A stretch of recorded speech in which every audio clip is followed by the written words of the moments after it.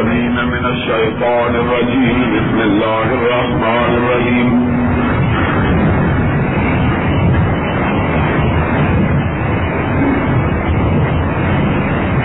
يا أيها الذين آمنوا كلوا من طيبات ما رزقناكم واشكروا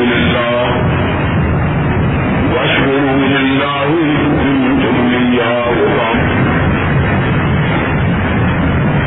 تمام قسم کی تعریفیں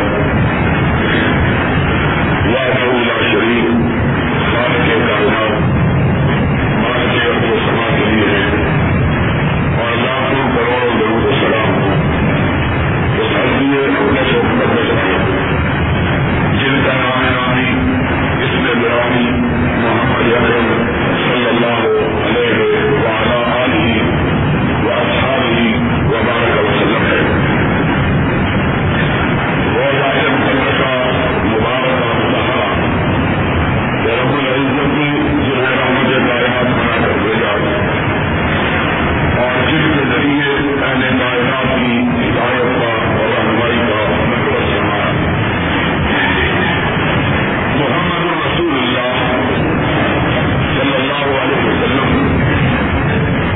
اس کائنات میں امام خدا بنا کر بھیجے گئے اور آپ نے دنیا میں تشریف فرما ہو کر دنیا والوں کو زندگی کے گزارنے کا ڈھنگ سکھایا اور انہیں ان طور طریقوں سے آگاہ کیا جنہیں اپنا کر انسان اللہ کی بارگاہ میں معزز اور محترم ہو سکتا ہے۔ سرور کائنات حضرت محمد رسول اللہ صلی اللہ علیہ وسلم نے دنیا والوں کو جہاں عبادات کا طریقہ سکھلایا اور حکم دیا کہ عبادت اس طریقے پر کرو جس طریقے پر میں محمد کریم علیہ الصلوۃ والسلام نے عبادت کی ہے، وہی دنیا والوں کو، مومنوں کو، مسلمانوں کو معاشرت، معاش، اقتصاد اور عمرانی مسائل سے بھی آگاہ کیا۔ اور مومن صرف وہی شخص ہے جو کہ رحمت کائنات صلی اللہ علیہ وسلم کو زندگی کے تمام معاملات میں اپنا قائد، اپنا رہبر اور اپنا رہنما مانتا ہے۔ اگر کوئی شخص یہ سمجھتا ہے کہ سرور گرامی علیہ الصلوۃ والسلام کی قیادت و امامت اور آپ کی نبوت اور رسالت اس کا دائرہ کار صرف عبادات تک محدود ہے، تو اس نے نبی محترم علیہ الصلوۃ والسلام کی امامت کو نہیں سمجھا۔ اسی سلسلے میں ہم نے پچھلے خطبہ جمعہ کے اندر اس بات کو بیان کیا تھا کہ مسلمانوں کو، مومنوں کو، چونکہ نبی پاک حضرت محمد رسول اللہ صلی اللہ علیہ وسلم کی تمام معاملات میں اتباع اور پیروی کرنا ضروری ہے، اس کے لیے یہ سمجھنا بھی بہت لازمی ہے کہ اسلام ہمہ پہلو دین ہے۔ اسلام مذہب نہیں ہے، بلکہ اللہ نے اسے دین قرار دیا ہے۔ ان الدین عند اللہ الاسلام۔ مذہب اسے کہتے ہیں جو صرف بندے کے تعلق کو رب سے استوار کرے، اور دین اسے کہا جاتا ہے جو کہ انسانی زندگی کے تمام پہلوؤں کا احاطہ کیے ہوئے۔ انہی پہلوؤں میں سے ایک انتہائی اہم پہلو عقل حلال کا بھی ہے۔ ہم نے گزشتہ خطبہ جمعہ میں یہ گزارش کی تھی کہ اگر کسی شخص کے کپڑے ناپاک ہیں تو وہ شخص چاہے کتنی بھی عبادت کرے، رب کی بارگاہ میں اس کی عبادت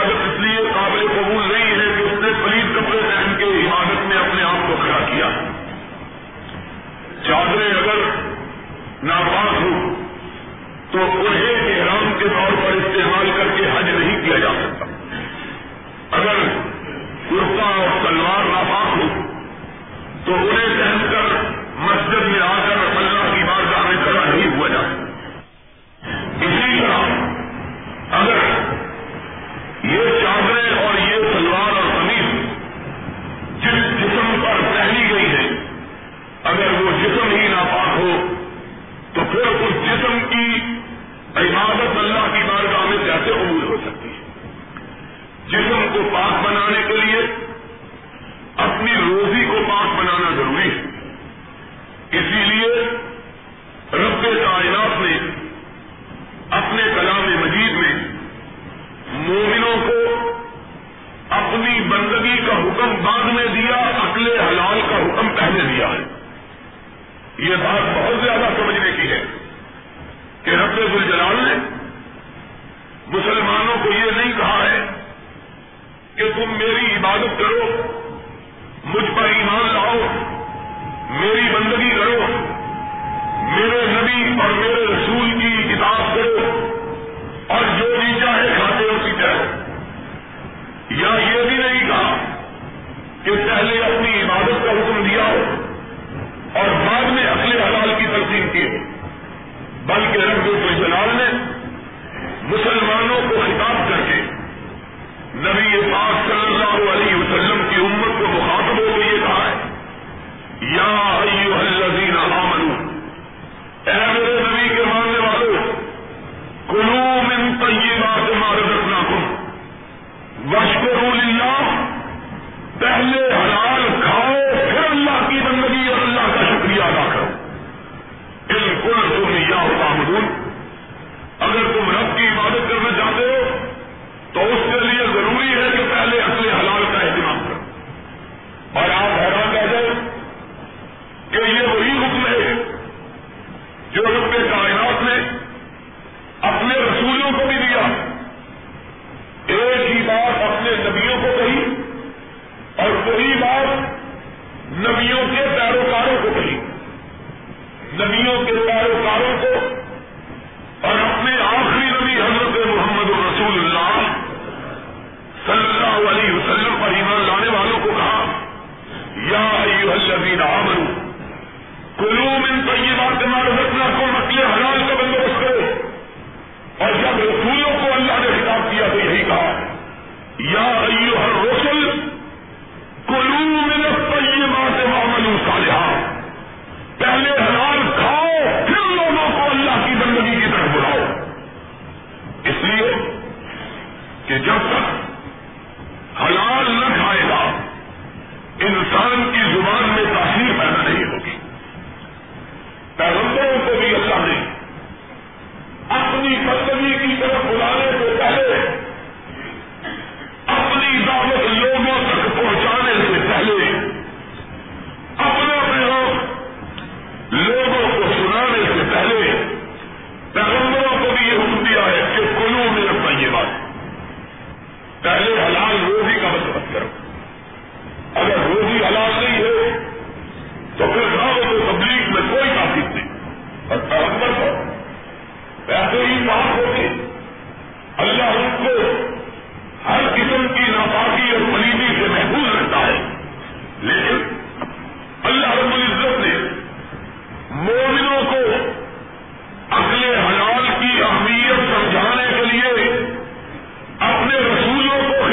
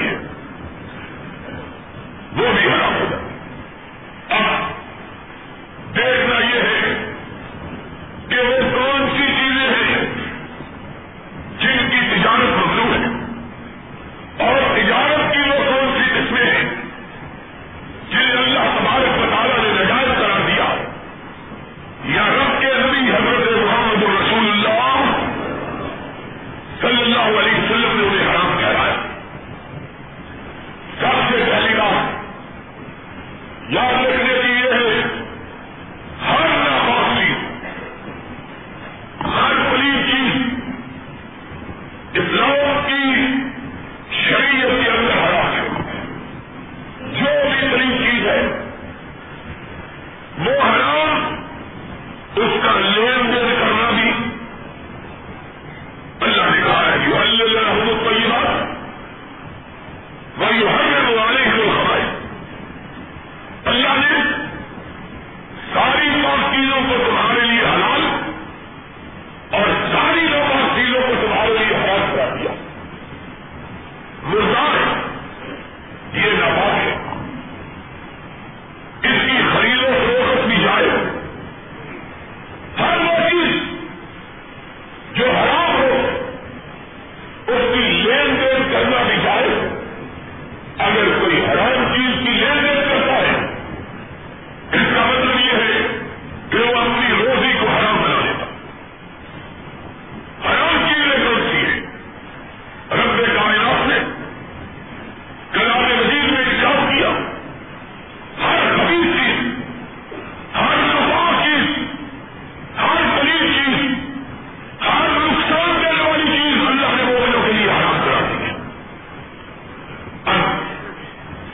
اس قاعدے اور رسول کو سامنے رکھ کر ہم تجارت کے سارے معاملات کو اسی پیمانے پر ماپ لیں کہ کون سی چیز ناپاک ہے اور کون سی پاک ہے، کون سی نقصان دینے والی ہے اور کون سی نقصان دینے والی نہیں.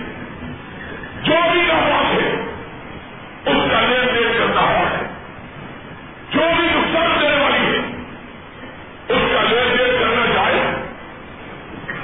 مثال کے طور پر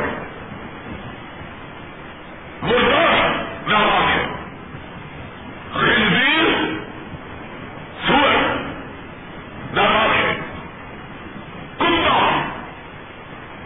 ناپاک ہے. ان کی خرید و فروخت جائز. چند مہینے پہلے اس اسلامی جمہوریہ پاکستان کی حکومت کی خواہش پر، اس کے اشارے پر چند ضمیر فروش مولویوں نے فتویٰ دیا تھا کہ پاکستان کے سور، پاکستان کے خنزیر پکڑ کر انہیں انگریزوں کے ہاتھ فروخت کرنا جائز ہے. ان خنزیروں کو پکڑ کر کیوں فروخت کرتے ہو؟ اصلی خنزیروں کو پکڑ کر فروخت کر دو. شرک کی بات ہے. فروخت جسے اشیاء خدا نے حرام کرا دیا، جسے مدینے والے مصطفیٰ نے حرام کیا، دنیا کے سارے مولوی مل کر اس حلال کو حرام اور اس حرام کو حلال کر سکتے ہیں؟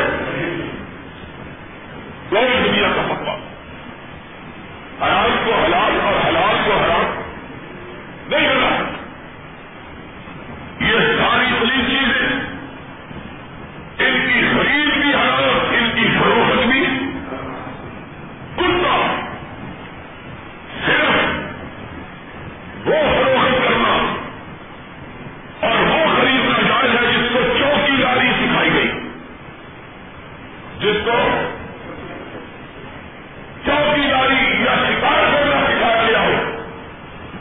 اس کتے کے سوا کسی کتے کی خرید و فروخت جائز. صرف اس کو اس لیے استثنا کیا گیا ہے کہ مومن اور مسلمان اپنی حفاظت اور اپنی نگہداشت کے لیے ایسے کتوں کو رکھ سکے اپنے کھیتوں میں، اپنے کھلیانوں میں، اپنی حفاظت کی چیزوں میں. لیکن جن لوگوں نے یہ کتے پال رکھے جو بلی کو دیکھ کے ڈر جائیں اور بہانہ بنا رکھا ہے اس کو ہم نے حفاظت کے لیے پالا ہوا ہے. اکثر گھروں کے اندر میں نے دیکھا ہے 20 بار لوگوں نے بھی کتے رکھے ہوئے. ان سے پوچھا گیا ان کو کیوں رکھا ہوا ہے؟ بہانہ اور ان کو چوکیداری کے لیے رکھا ہوا ہے. میں نے کہا آدمی ذرا بہت زور سے مارنے کے لیے حکم آ جاتا ہے. یخادعون اللہ والذین آمنوا وما یخدعون الا انفسهم وما یشعرون. رب کائنات نے کہا جو اللہ کو مومنوں کو دھوکہ دیتے ہیں وہ نہیں جانتے. اللہ اور مومنوں کو دھوکہ نہیں دے رہے، اپنے آپ کو دھوکہ دے رہے ہیں. اللہ کو دھوکہ دے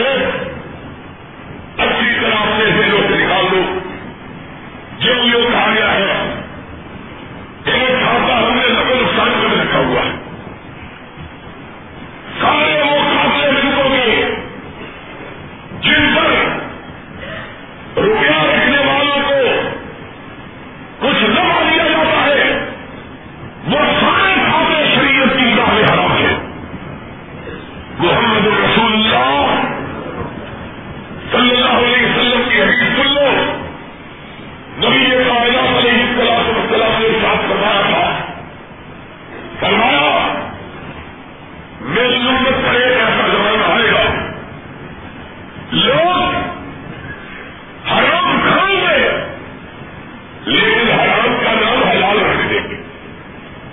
حرام کا نام یہ حقیقت ہے. انسان کا کھانا نام حلال رکھا ہوا ہے لیکن اس کے حرام ہونے میں کوئی شک اور شبے کی گنجائش بینکوں والے کر سکتے. اور یہ بدبخت حکمران انہوں نے کئی دفعہ لوگوں کو چھوٹے وعدے دیے. کہا ہم پاکستان کی معاش کو اور معیشت کو اسلامی بنانا چاہتے ہیں اور اس کے لیے ہم نے سود کو ختم کرنے کا ارادہ کر لیا. لیکن جو اخبارات میں ان کے اپنے وزیروں کی خبر آئی ہے اس سے معلوم ہوتا ہے کہ پاکستان کے اندر سود کا خاتمہ نہیں ہوا بلکہ سود کی شرح میں اضافہ کر دیا گیا.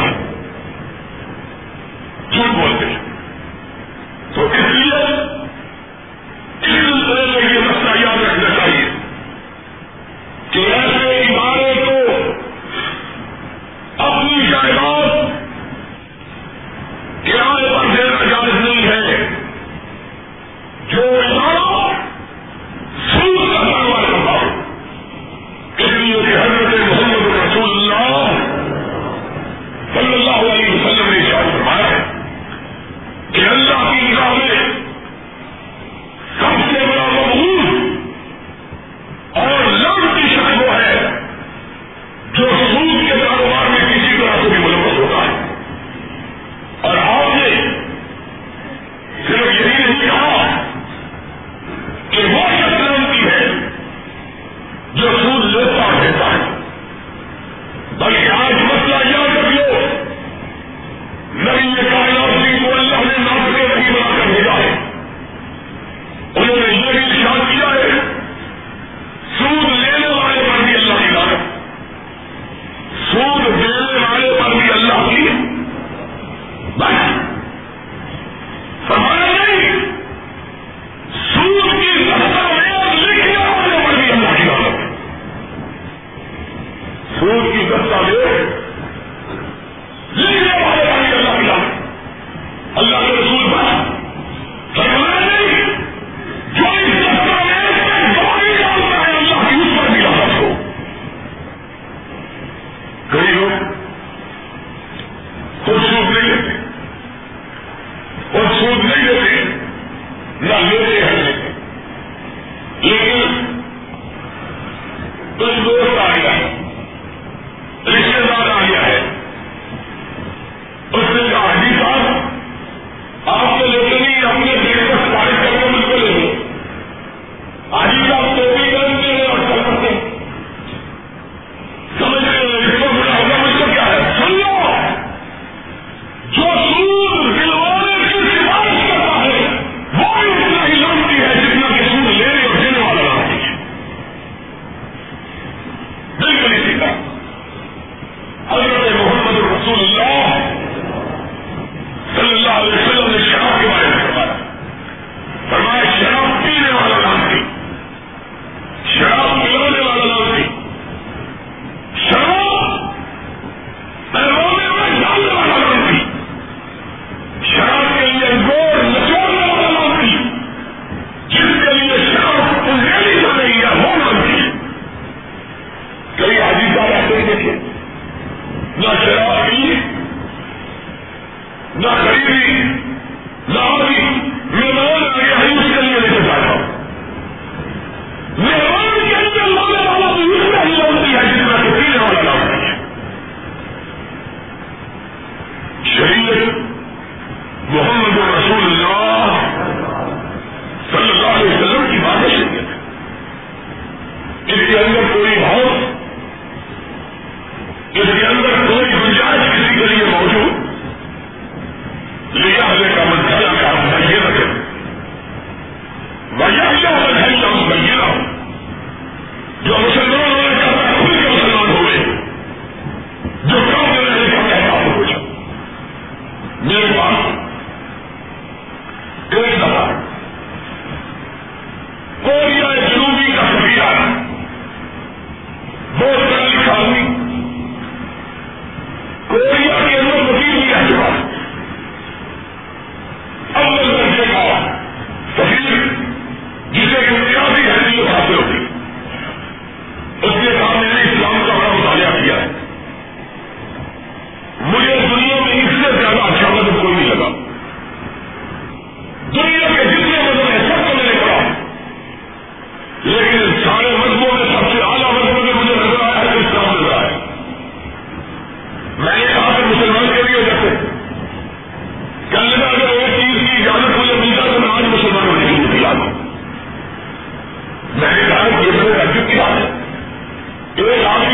اس کی تعریف کر رہا اور یہ کہتا ہے کہ دنیا میں اس سے بہتر اور کوئی مدد نہیں، اور یہ بھی کہتا ہے عام مسلمان ہونے کے لیے تیار ہے. پھر ایک چیز ہوتی ہے، میں نے کہا یہ چیز ہوتی ہے، کہا مجھے بچپن سے شراب کی عادت پڑی ہے، شراب میں نہیں چھوڑ سکتا. میں نے کہا سنو، محمد رسول اللہ صلی اللہ علیہ وسلم کے بعد کیا کے لوگ آئے جنہوں نے کہا کہ یا رسول اللہ باقی سارا اسلاموں سے ایک چیز کی جاتی ہے. آسمان والے نے جواب دیا ادخلوا فی السلم کافہ، مومن تو وہی ہوگا جو سر سے لے کر پاؤں تک اسلام میں داخل ہو. اعلیٰ اسلام اللہ کو قبول، جو شراب پیے گا کل بدکاری کے لیے جمع ہوگا، کل بھی ہوگا. ایک آدمی نبی پاک حضرت محمد رسول اللہ صلی اللہ علیہ وسلم کے پاس آئے. اس نے آ گیا یا رسول اللہ اسلام بڑا اچھا ہے، آپ نے فرمایا کہ مسلمان ہو. اس نے کہا اللہ کے رسول میرا دل اسلام لانے کو چاہتا ہے لیکن مجھ کو ایک عادت پڑی گئی، وہ مجھ سے نہیں چھوٹ سکتی. اگر کچھ بھی مجھے اجازت مل جائے تو میں تیار ہوں. آپ نے فرمایا کہ عادت ہے. اس نے کہا مجھے مسکاری کی عادت ہے. آپ نے فرمایا مجھے ایک بات کا جواب دے. اس نے کہا یا رسول اللہ فرمائیے کیا بات. آپ نے فرمایا میرا دل چاہتا ہے کہ کوئی میری بیٹی کے ساتھ مسکاری کرے. اس نے روز سے کہا، اس نے کہا یا رسول اللہ یہ نہ کہیے. آپ نے فرمایا چلو یہ نہ صحیح میری ماں کے ساتھ.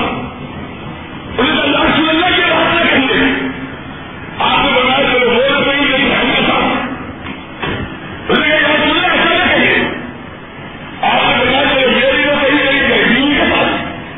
اس نے کہا یا رسول اللہ یہ کیوں مجھے کہتے ہیں. آپ نے فرمایا کبھی تم نے سوچا ہے جس سے تم بدکاری کر رہا ہے وہ بھی کسی کی بیٹی، کسی کی بہن، کسی کی ماں اور کسی کی بیوی ہے. جس بات کو اپنے لیے پسند نہیں کرتا لوگوں کے لیے کرتا. اور کہے گا یا رسول اللہ ہے تم کو اللہ ہے تو رسول اللہ کے رسول آپ آگے بڑھائیے، میں اسلام لاتا ہوں اور آپ سے وعدہ کرتا ہوں جب تک زندہ رہوں گا برائی سے قریب نہیں رکھوں گا. اسلام تو پورا اسلام یہ کیا اسلام نہ کرے. آج ہم نے اپنا بیڑا جو ہے کر رکھا ہے، اس کا سبب یہ ہے کہ ہم نے اسلام کو پورا پورا قبول اور اللہ کی رحمتیں جو ہم سے چھوڑے ہوئے ہیں. اس کی وجہ یہ ہے کہ ہم نے اسلام کو صحیح معنوں میں اختیار جتنا جی چاہا مان لیا، جتنا جی چاہا جتنا دل چاہا مان لیا، جس کا دل نہ چاہا اس کو.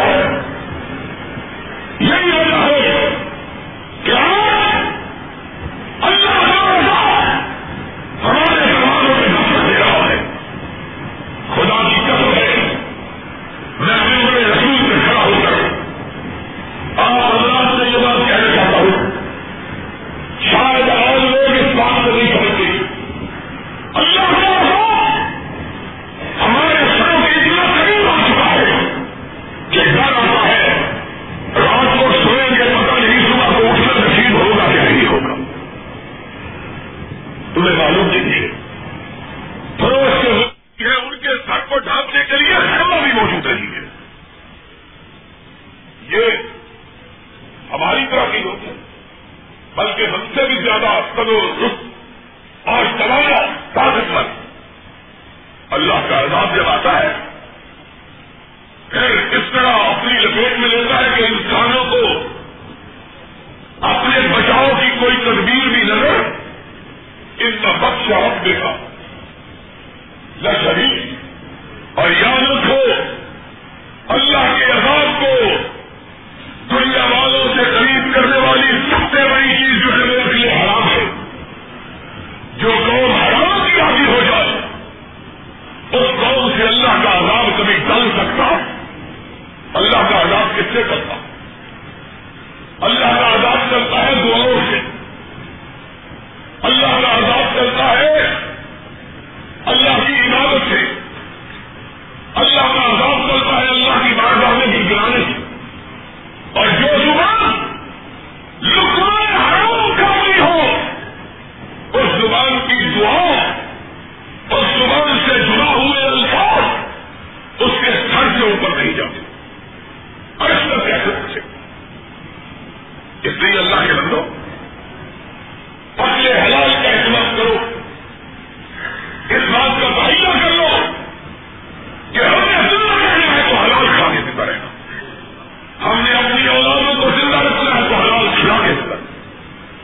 مجھے یقین ہے، میرا یہ ایمان ہے، بندہ اپنے رب سے جس بات کی توقع رکھے رب اس کی توقع کو پورا کر دیتا. اگر کوئی تہیا کر لے میں نے حلال ہی کھانا ہے تو اللہ اس کو کبھی حرام کے قریب بھٹکنے دیتا، لیکن خود بندہ چھوٹے پوچھے دنیا کی کوئی طاقت اس کو حرام سے محفوظ. اس لیے لوگوں حلال کمائی کا بندوبست کریں.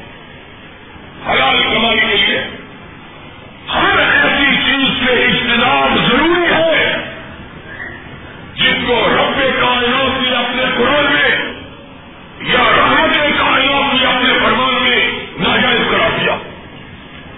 اس چیز کی خرید و فروخت جائز،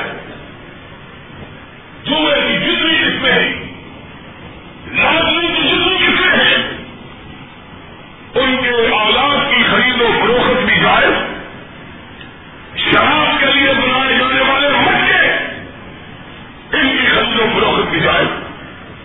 حدیث پاک میں آیا ہے محمد رسول اللہ صلی اللہ علیہ وسلم نے ان سارے برتنوں کو حرام قرار دیا ہے جو برتن حرام کے لیے استعمال ہوتے، وہ سارے برتن حرام ہیں اور ان کی خرید و فروخت بھی حرام ہے.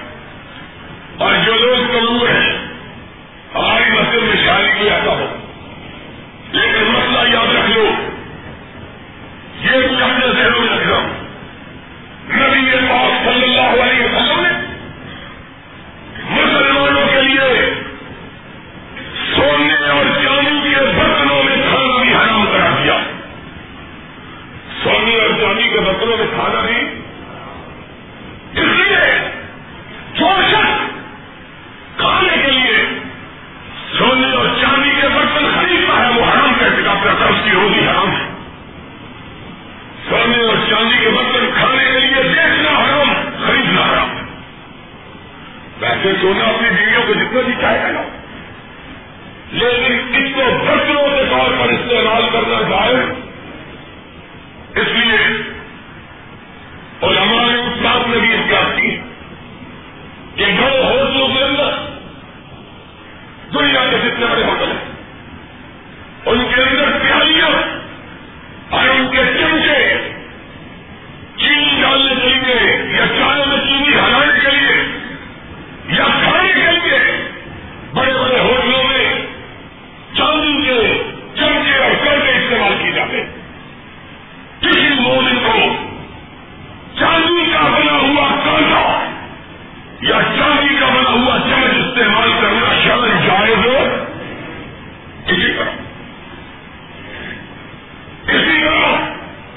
سرور کائنات حضرت محمد رسول اللہ صلی اللہ علیہ وسلم کی امت کے مردوں کے لیے ریشم کے کپڑے پہننا جائز. ریشم کے کپڑے پہننا جائز. ریشمی کپڑا وہ ریشم جو کہ کیڑے کا ہو، آرٹیفیشل مصنوعی صرف اس کے کپڑے پہننے میں کوئی گناہ، لیکن غالب ریشم کے کپڑے مومنوں کو پہننا جائز ہے. اگر کسی کو خارش کی بیماری، صرف بیماری کے دور کرنے کے لیے علاج کے طور پر وہ ریشم کا کرتا پہن سکتا ہے، لیکن محمد رسول اللہ صلی اللہ علیہ وسلم نے فرمایا کہ نشہ والی چیز، جتنی نشہ والی چیزیں ان کو دوائی کے طور پر بھی استعمال کرنا جائز ہو. اتنی جہاں شراب کی خرید و فروخت اور شراب کی دکان کھولنا حرام ہے، اسی طرح چرس کی، افیم کی، ہیروئن کی اور دم کی نشہ آور چیزیں دوسری جو ہے ان کی خرید و فروخت بھی ایک مسلمان کے لیے جائز ہے. اب دیکھو تو صحیح اللہ نے کتنا اعلیٰ مذہب ہم کو عطا کیا. اگر ہم شریعت کے احکام پر پابندی سے عمل کریں، ہمارے ان کا کوئی وجود بھی باقی. اگر کوئی نشے والی چیز کا فروخت کرے نہ اس کو خریدے پھر بچوں کو نشے کی عادت کبھی پڑ سکتی کہاں سے پڑتی؟ بازار میں بکتی ہے لوگ خریدتے. سن لو جو کوئی بھی نشاور چیز کی خرید و فروخت کرتا ہے وہ محمد الرسول اللہ صلی اللہ علیہ وسلم کی امت سے کوئی تعلق خریدنے والا بھی اور بیچنے. دوسری بات میں یہ کہہ رہا تھا کہ مردوں کے لیے اللہ کے رسول نے ریشم کے کپڑے پہننے حرام کر دیے. اسی طرح مردوں کے لیے سونے کا کوئی سا زیور، سونے کا آنکھیں کھول کر سن رہی بات، سونے کا کوئی سا زیور بھی پہننا جائز. اہل حدیثوں کو بھی بیماری لگ رہی ہے. وہ اہل حدیث نہیں ہے جو اپنی بیٹی کی شادی میں اپنے داماد کو سونے کی انگوٹھی پہناتا ہے. پہنانے والا بھی جہنمی، پہننے والا بھی جہنمی. جس لڑکی کا باپ، جس لڑکی کی ماں اپنے داماد کو سونے کی انگوٹھی دیتا ہے وہ بھی جہنمی، اور جو اپنے بیٹے کے لیے لیتا ہے وہ بھی جہنمی ہے. محمد رسول اللہ صلی اللہ علیہ وسلم مردوں کے لیے سونے کی انگوٹھی اور شودے لوگ ہیں، شودے، اور سمجھ لو شودے کے نہیں، اور سمجھ لو لاڑیوں کے نہیں، شودے لوگ اپنی امانت کے اظہار کے لیے 2000 روپئے کی فیس، 2000 روپئے سے آدمی امیر ہو جاتا ہے. یہ امانت کی علامت نہیں، یہ محمد کی علامت کی علامت ہے. صلی اللہ ہو اتنا ہی روپیہ کسی کے پاس اچھل رہا ہے وہ مسجد کو صدقے کے طور پر دینے نہیں دے سکتا. اللہ نے دینے کی توفیق نہیں، اپنے داماد کو 10 لاکھ میں دے دے، 20 دے دے، لاکھ دے دے، 2 لاکھ دے دے، اس کا جہنم خرید کے کیوں دیتا ہے؟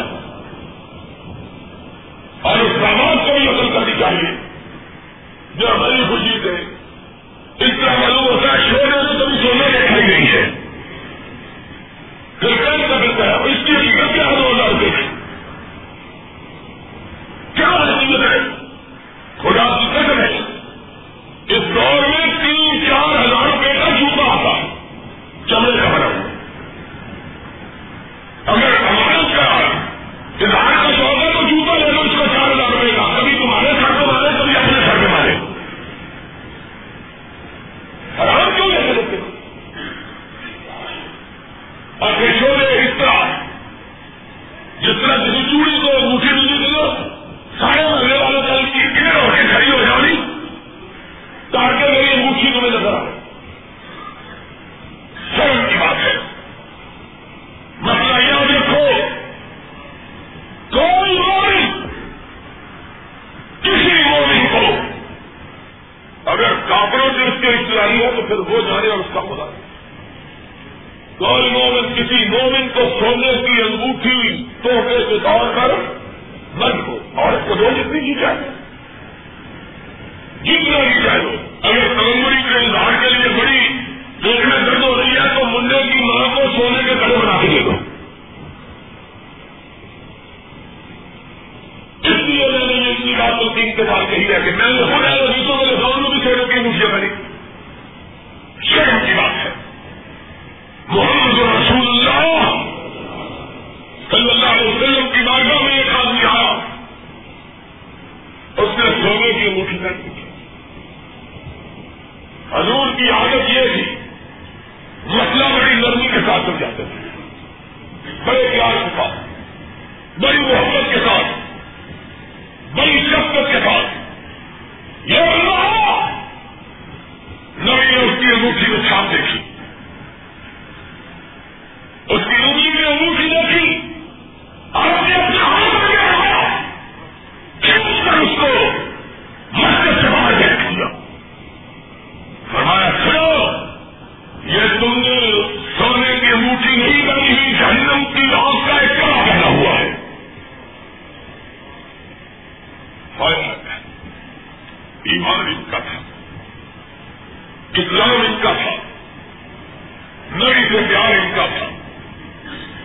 سرور کائنات نے کہا اللہ نے سونے کو میری امت کے مردوں کے لیے حلال اور امت کی عورتوں کے لیے مردوں کے لیے حرام اور عورتوں کے لیے حلال کرا.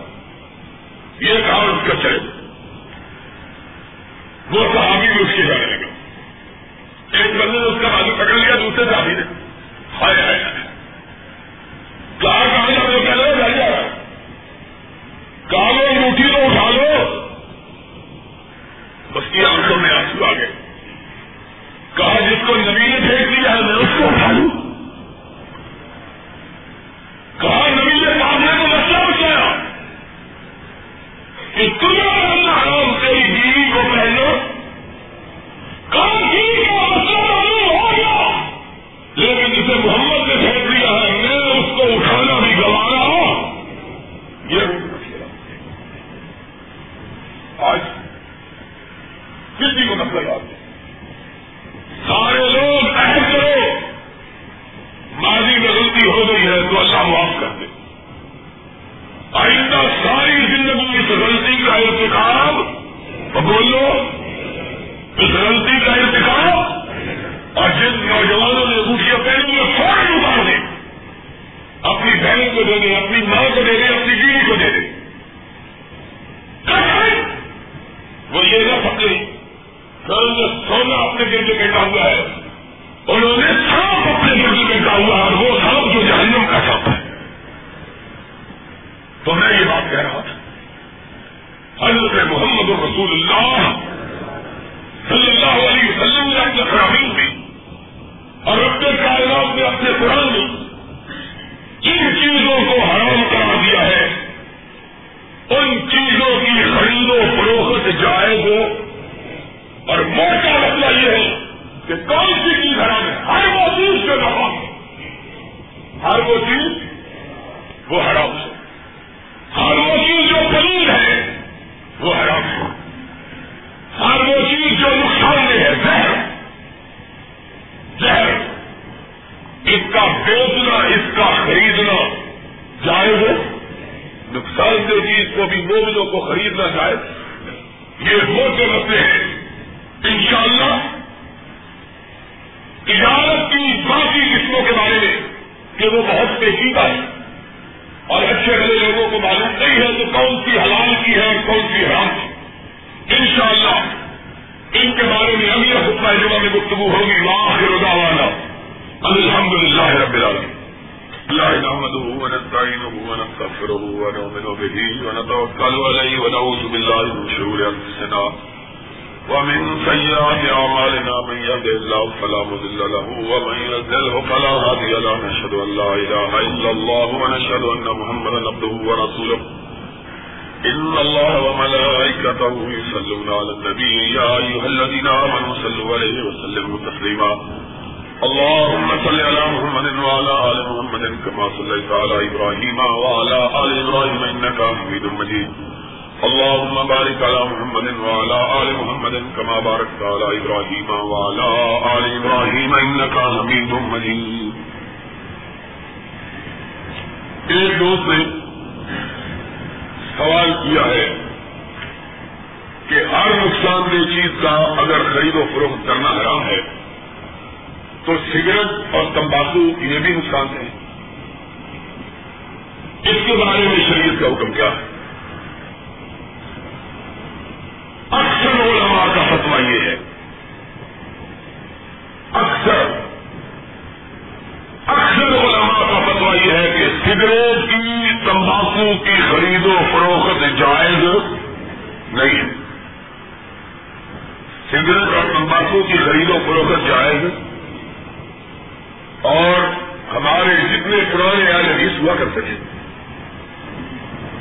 ان کے یہاں سگریٹ کا کوئی تصور ہی نہیں تھا خاص طور پر. اور آج کی نئی طب نے یہ ثابت کر دیا ہے کہ جتنے لوگ سگریٹ پیتے ہیں ان کو کینسر ہو جاتا ہے, ان کو کینسر ہو جاتا ہے. اب حکومتوں نے, امریکہ کی حکومت نے بھی یہ فتویٰ دیا ہے کہ ہر سگریٹ کی ڈبیا کے اوپر لکھا جائے کہ یہ خرید رہے ہو کینسر خرید رہے ہو. خرید رہے ہو تو کیا خرید رہے ہو؟ اس لیے کے طبی طور پر بھی معلوم ہو جانے کے بعد میں سمجھتا ہوں کہ اگر چیز کوئی ثابت ہوئی ہے تو شریعت اسلامیہ کا حسن ثابت ہوا ہے کہ اتنی خوبصورت یہ شریعت ہے کہ اس نے ہر اس چیز کو حرام کرا دیا ہے جو انسان کی صحت کو نقصان دے. اس لیے اکثر علماء نے یہ فتویٰ دیا ہے کہ اس کا خرید کرنا اور فروخت کرنا جائز. حکے کے بارے میں بعض علماء میں اختلاف ہے. وہ کہتے ہیں اس میں نفع نقصان نہیں ہوتا, بیماریوں کے لیے ہوتا ہے اور اس میں نشہ بھی نہیں ہوتا بس. لیکن اکثریت نے اس کو بھی ناجائز قرار دیا. بریلوی مذہب کے بہت بڑے بزرگ جن سے بریلوی مذہب چلا ہے ان کو حکامگیری کی عادت ہے. مولانا احمد رضا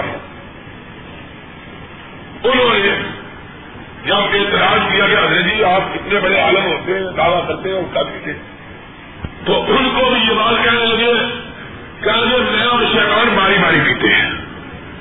مطلب انہوں نے بھی اس کو اچھا اکثریت کا فتویٰ یہ ہے اور حقیقی بات یہ ہے اس سے بدبو آتی ہے. اور محمد رسول اللہ صلی اللہ علیہ وسلم نے مومنوں کو نماز کے لیے آتے ہوئے بدبودار چیزوں سے پرہیز کرنے کا, جس نے 5 وقت کا نماز پڑھنی ہے اسے 5 وقت کا سوٹا لگانا ہے وہ مسجد میں کیسے آئے گا. اس لیے میرا دل, میں فتویٰ نہیں دیتا اس مسئلے میں کوئی. میں نے یہ مسئلہ ضرور بیان کیا ہے کہ بعض لوگوں نے اسے, بعض علماء لیکن اکثر علماء نے اسے ناجائز کہا اور جو جائز کہتے ہیں وہ بھی مکروہ کہتے ہیں. وہ بھی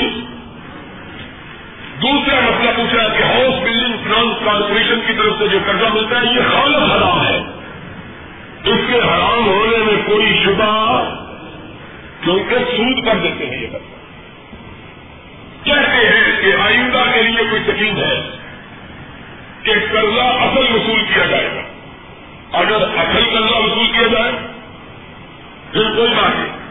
یہ جو بےایمانی کا محلہ بنایا ہوا ہے اور اللہ کے فضل سے ضیاء الحق کی ساری حکومت اور اس کے سارے منصوبے بےایمانی پر مبنی ہیں.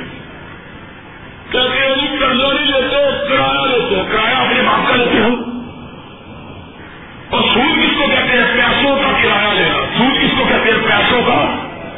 یہ بھی وہی ہے, پیسوں کا کرایہ لینا اسی کا نام.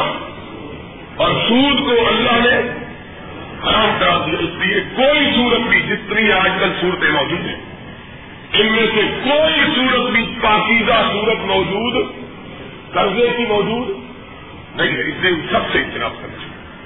آج آپ سب حضرات کو معلوم ہے کہ ابھی نماز عصر کے بعد 4:30 بجے اللہ کے فضل و کرم سے جمعیت اہل حدیث کا دوسرا بڑا جلسہ, سیاسی جلسہ کہاں منعقد ہو رہا ہے؟ پتہ ہے سیال کوٹ کا. اس میں جانا ہے, جس میں جانا ہاتھ اٹھائے.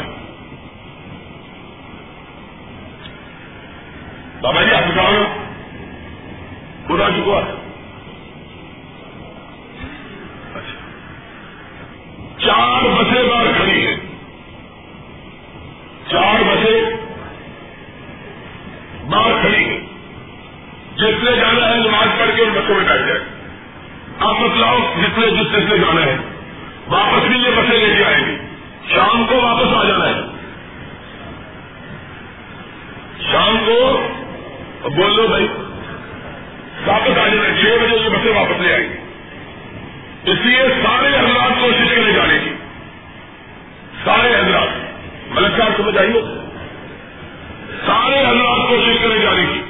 ابھی جائیں گے انشاءاللہ, شام کے بعد شام کے قریب واپس آ جائیں گے. اس لیے کب لے جانا ہے یا کمر کا اتنا جانا ہے جو بسوں میں سماپت. ٹھیک ہے, بولتے نہیں. ٹھیک ہے, کیوں میں 3 منٹ نہیں بول رہے انشاءاللہ. اور کل ہفتے کا دن ہے. کل مغرب کی نماز کے بعد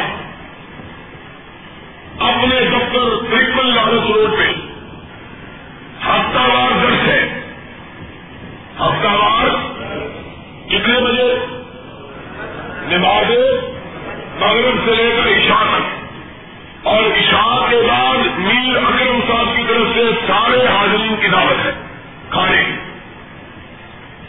اس لیے کھانا اتنا اہمیت نہیں رکھتا جتنا مسئلے کا سمجھنا. انشاءاللہ کل کے درس کا عنوان ہوگا اہل حدیث اور جمہوریت. اہل حدیث اور یہ بہت ضروری ہے کہ اب اپنے مسلک کے لوگوں کو یہ بتلایا جائے کہ اسلام کا نظام حکومت کیا ہے، اسلام کا نظام سیاست کیا ہے، اسلام میں حکمرانی کا کیا اسلوب ہے، کیا طریقہ ہے. اس لیے ہم نے یہ فیصلہ کیا ہے کہ معاشی، معاشرتی، سیاسی، سماجی اور عدالتی مسائل کے لیے ہفتہ وار درس کا اہتمام ہو. انشاءاللہ ہر ہفتے نماز مغرب سے لے کر عشاء تک اپنے مرکز میں ٹرپل لارنس روڈ پہ مغرب سے لے کر عشاء تک ہفتہ واری درس ہوا کرے گا انشاءاللہ العزیز. اور رمضان میں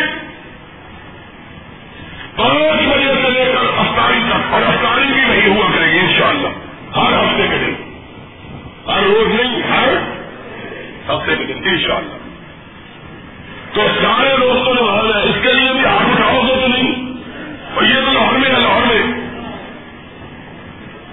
لاہور میں ہے، سب نے وہاں انشاءاللہ کل آنا ہے انشاءاللہ. اور اب سارے دوستوں نے کوشش کر کے سیال کو جانا، یہ معمولی بات ہے، اپنی جماعت کی آبرو کے لیے، مسلک کے تحفظ کے لیے اس طرح کے دن روز نہیں آتے. اب وہ سیال کوٹ والے آئے تھے، اب کہیں گے دیکھو جی ہم تو آپ کے پاس گئے تھے، آپ آئے نہیں. اس لیے سارے دوست اکٹھے ہو کر یہاں سے باہر نکلے. 4 بسیں وہاں کھڑی ہیں، جوڑی میٹر 4 ہے سر، 4 بسیں وہاں کھڑی ہیں. دوست آرام کے ساتھ وہاں بیٹھے انشاءاللہ. جلسے 4 بجے جلسہ شروع ہوگا، 6 بجے 6:30 بجے ختم ہو جائے گا. پھر وہیں سے انہیں بسوں پہ بیٹھ کے واپس آ جائیں گے. اللہ کی دعا ہے، بہت سے لوگوں نے دعا کے لیے کہا، بیماروں کے لیے اللہ سب بیماروں کو شفا عطا فرما. ان اللہ یامر بالعدل والاحسان وایتاء ذی القربى وینہی عن الفحشاء والمنکر والبغی یعظکم لعلکم تذکرون. اذکروا اللہ یذکرکم وادعوہ یستجب لکم ولا سب سے زیادہ پیار کرنے والا، نبی کی معمولی گستاخی پہ تڑپ اٹھنے والا، گردن کو کاٹنے کے لیے تیار ہو جانے والا، اگر کوئی صاحب کو معلوم کیا رضی اللہ تعالی، انہوں نے 11 برس حکومت کی. اپنے طویل اطلاعات کے دور میں کبھی نبی کی یاد میں یہ دن ان کے زندگی میں کبھی آیا ہے. پھر ان کے بعد نبی کی 2 بیٹیوں کا شوہر عثمان بن نورین رضی اللہ تعالی، 12 مرتبہ ان کی زندگی کے اقتدار کے دنوں میں حضور کی ولادت کا دن آیا. لڑتے کیوں ہو؟ ایک کتاب کا نام لے کے کہو جہاں وہابیوں کی کتاب میں لکھا ہوا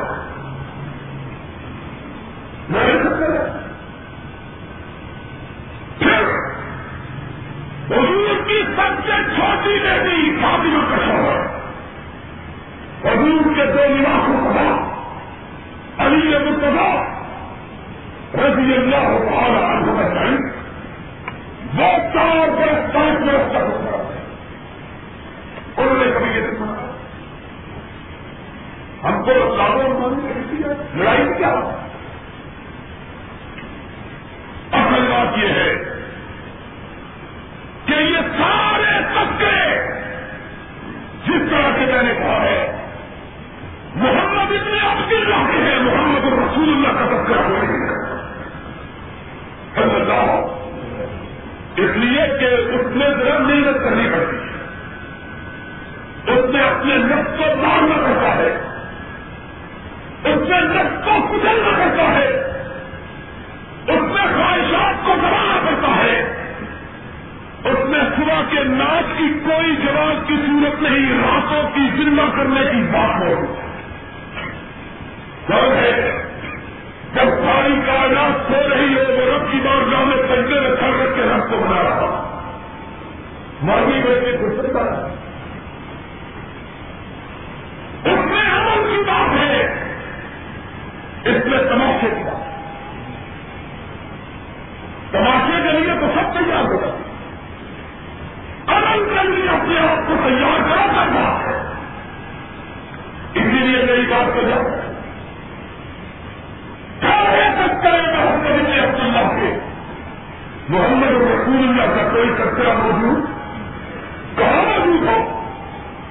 مولوی کا فتویٰ یہ ہے، مذاکرے میں یہی بات ہوئی، میں نے کہا سارے اختلافات مل کرتے ہیں، کتاب و سنت کو رہنما۔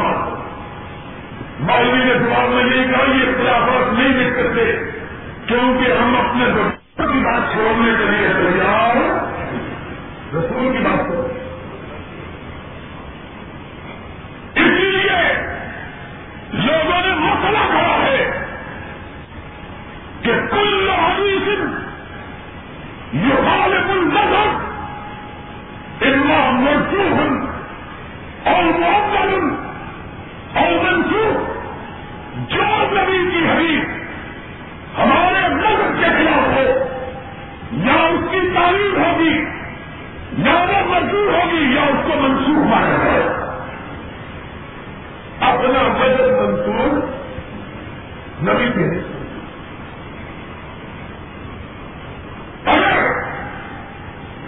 ہم نے اپنا مذہب کوئی اور بنایا ہوا ہے جو رسول اللہ کا دیا ہوا نہیں تو پھر ہم کو رسول اللہ کا نام لینے کا حق ہے۔ دلچسپ بات آپ کو بتاتا ہوں،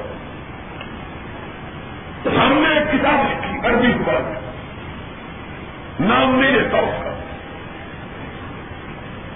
بڑا شور مچا، سن 83 نے لکھی، پورا 83 کا سال شور پڑا، 84 کا آخر، پورا 85 3 برس ہوئے، مرجے پکڑ لو دہائی ہے، کتاب عربی زبان میں ہے، میں نے کہا اردو میں ہوتی تو پتہ نہیں کیا ہوگا۔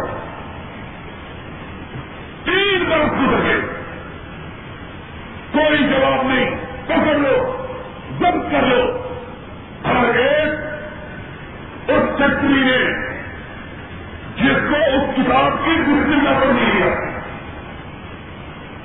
اس نے آڈر جاری کیا کہ ہم نے اس کو ضبط کر دیا ہے، لیکن نہیں جانتا تھا کہ مقابلے میں کوئی مردہ پرستر کفن چور نہیں، مقابلے میں اللہ کے بدن سے وہابیوں کا بیٹا ہے۔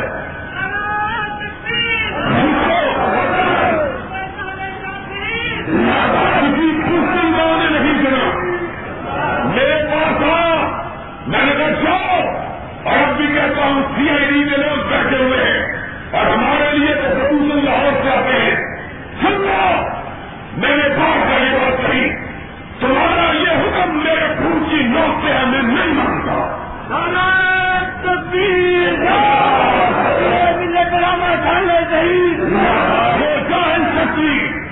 جس کو بسم اللہ کرنی نہیں آتی اس نے عربی کتاب کو پڑھ کر سمجھا کرتا ہے، اور میں یہ کہتا ہوں فیصلہ باد میں کھڑے ہو کر میں نے نہیں مانا، اللہ کے بدل سے جلد سے بھی کہتا ہوں اس حکم کو ٹھکراتے ہوئے 6 اس کے ایڈیشن سامنے کھاتے جو بھی چاہے آپ کو پتا ہے نسل میں روکے گا نسل والے کو، یہ بازو میرے آسمان میں مردوں سے جڑنے والے کبھی زندہ کو نہیں کرا سکتے۔ 3 سال تک دعائی دیتے رہے، اب جواب لکھا، جواب میں کیا لکھا وہ بھی ذرا سن لو۔ ہم نے کہا اصل مسئلہ پہلے بچہ کو پہلے وظیفہ کو، میں نے کہا کہ ان کے حضرت صاحب کا رنگ بڑا کالا تھا، اب ایسی آدمی کسی کی تاریخ لکھتا ہے تو لکھتا ہے زمینی رنگ کا، گورا رنگ کا، میں